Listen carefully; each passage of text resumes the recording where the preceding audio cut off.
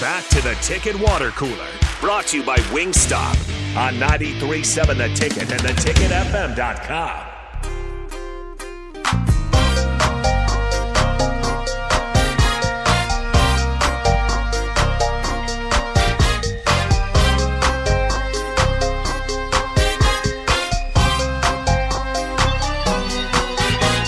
We are back here wrapping things up on the Ticket Water Cooler. Happy hour coming up next year as usual.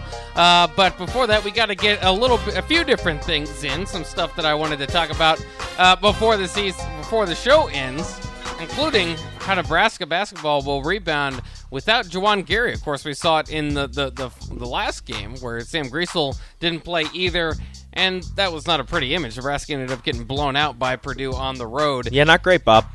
This is a team that has, obviously, we like their tenacity, we like their hustle, we like the fact that they've, knocked off Creighton and early on in the season kind of gave you something to look for. Now they're facing going under 500, I believe, for the first time this year, other than the first game. Yeah. And they've got Ohio State coming in tomorrow at 6 o'clock. It's going to take a lot more from everybody else losing Juwan Gary, who was one of the scrappiest, one of the better defenders, enough offense to be dangerous. I think that they had only lost one game or two games where Juwan Gary had scored over 10 points, so his effect was there. Words are hard and I can't even think of the word, but the way that he affected the game was very important, and it took its toll in a good way for Nebraska and on the other team. So now without him, it's going to be really interesting who they use or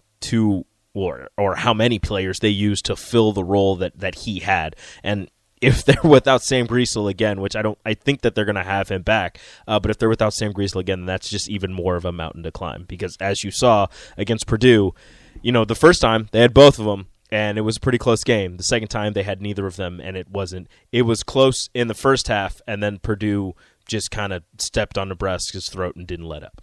Yeah, and it's interesting, too, to kind of think about what kind of combinations, lineup combinations you throw out there, especially think about the starting unit, maybe the finishing unit if you're out there as well. Does Tamanaga, who's your team's third leading scorer, get brought off the bench? Then you have to kind of move some guys around. Do you want to go big and put Breidenbach in? Do you want to kind of keep the same, the same type of idea and put in a guy with a similar body, I suppose, and a Jamarcus Lawrence?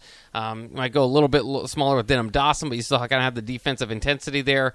So there's some options there, but it's particularly with Lawrence and Dawson, I feel like Breidenbach has been stepping up. Tamanaga, I think most of us feel like probably should get a few more shot attempts throughout the game. But Lawrence, this is the opportunity for Lawrence and Dawson. Now, it was also, like we said, the last game out where Dawson and Breidenbach got their first starts as Nebraska Cornhuskers and didn't take advantage of it. Neither of them scored. No, it wasn't the greatest showing for either one of them, but maybe with Griesel back, whoever ends up going back to the bench, coming off the bench, it'll lead to a better performance. I believe Ohio State's lost 4 straight, so maybe Nebraska can take advantage of that. Maybe Ohio State's a little bit on a little bit of a cold stretch, and Nebraska can get a win, sneak a win in there over another Big Ten opponent. But yeah, it's going to take at least 2 people to fill the role that Juwan Gary was offering, because a Denham Dawson maybe can offer you more on the defensive side, a Jamarcus Lawrence maybe more on the offensive side, but together maybe there'll be one Juwan Gary. But again, that's 2 people for one person.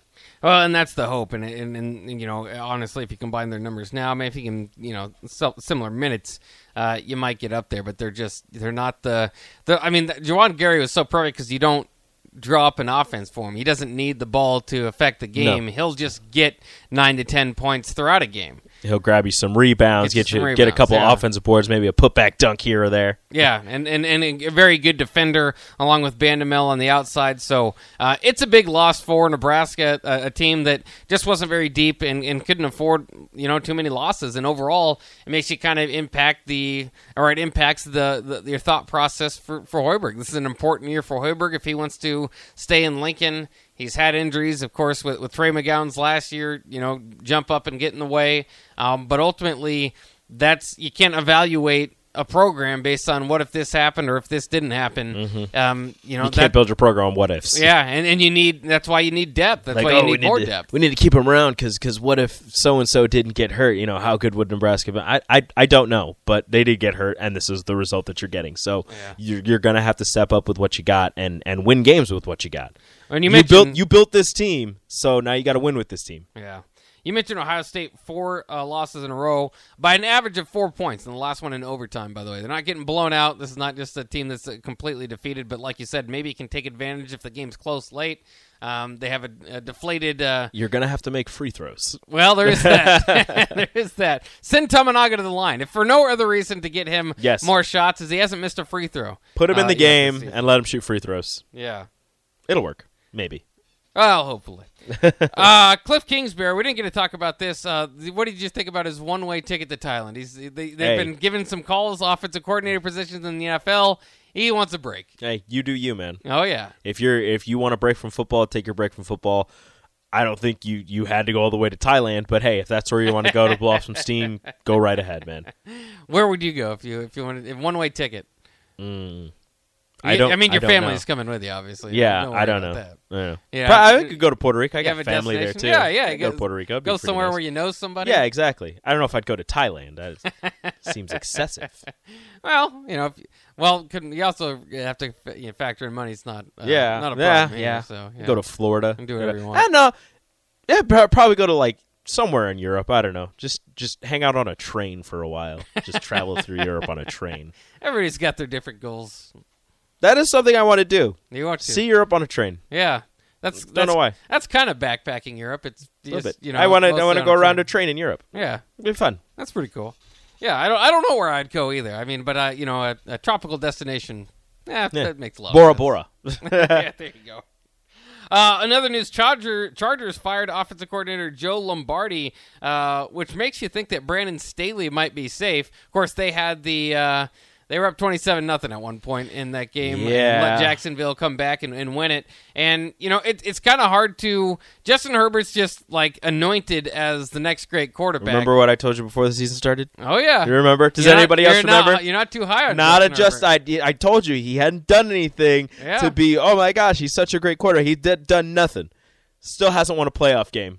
Regardless of how good he is, he still hasn't won a playoff game. I understand he's only been in the league for, 3 years, but he's been in the league for 3 years, and everybody's like, he's the next great one. He's so good. He's this, he's that. And I'm like, he's really not. He's a solid quarterback, but he hasn't done anything to be anointed this fantastic, amazing, next up guy. Yeah. Trevor Lawrence has accomplished more. In one game now. Exactly. But there was a lot of thought that Brandon Staley wasn't going to survive that. And again, a lot of this is based off just, expectations for this team. They ended up going 10-7, first-round playoff exit. But, if they're blaming the offensive coordinator, at least he's got a fall guy. He's had 2 years now there. And again, they haven't been great, but looks like he's going to survive it. I kind of like Anthony Lynn, who was there before. Mm-hmm. He had a few bad seasons that ultimately got him let go as well. But Anthony Lynn was robbed. Yeah, I think Anthony Lynn, they should have stuck with Anthony Lynn. But looks like Brandon Staley is safe. Also, kind of an interesting news, Jim Schwartz, who never should have been fired in Detroit, is now with the Cleveland Browns. Actually went on to become a defensive coordinator for the Eagles team that won the Super Bowl. So now the Browns are turning to the veteran. Other news in the battle for Black Friday supremacy, Nebraska and Iowa are going to have to now battle the Civil War. Oregon and Oregon State moving to Black Friday. Oh, no. We don't call it the Civil War anymore, remember? Yeah. You can't call it Black Friday either. Yeah.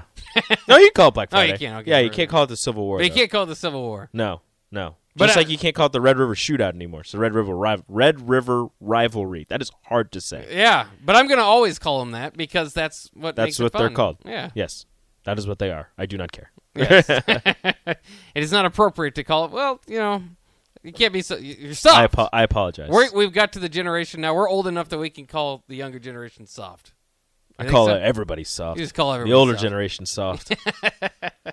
Everyone's soft. Everybody's just how soft, it is. and that's the problem. Sorry about it. Not really, though. Yeah. Whatever. Well, that's all I got. Those were the news. That's the news headlines. Black Friday supremacy. That's going to be a really fun. That's some fun Black Friday games. Yeah, it is. Because usually it's like Nebraska, Iowa, and then like nothing. Like you don't watch football anymore because there's like nobody else. Well, the NFL didn't. They try to they put a game there. They try to put a game everywhere. It seems like. Yeah. Well, no, I think they're just Thanksgiving. I don't think they do Black Friday. Either way, it makes me sad because Nebraska used to be a staple on Black Friday, and now they're relegated to BTN, and so only half the people. Well, no, because they'll be the morning. They'll still be the morning game, so they'll be. I think Fox. it's like the last 3 years, maybe more. They've been they on on BTN? Yeah, They should put it back on Fox. they should. But because you know that Nebraska Oregon State's going to be on like ESPN or something, and it's going to be the late game because West Coast. That will be fun, though. I do love that football weekend, so a chance to watch the Civil War will be good, too. The Egg Bowl is always on Thanksgiving. Love the Egg Bowl. Oh, great. All right, that'll wrap it up for the Ticket Water Cooler Happy Hour coming up next year on 93.7 The Ticket.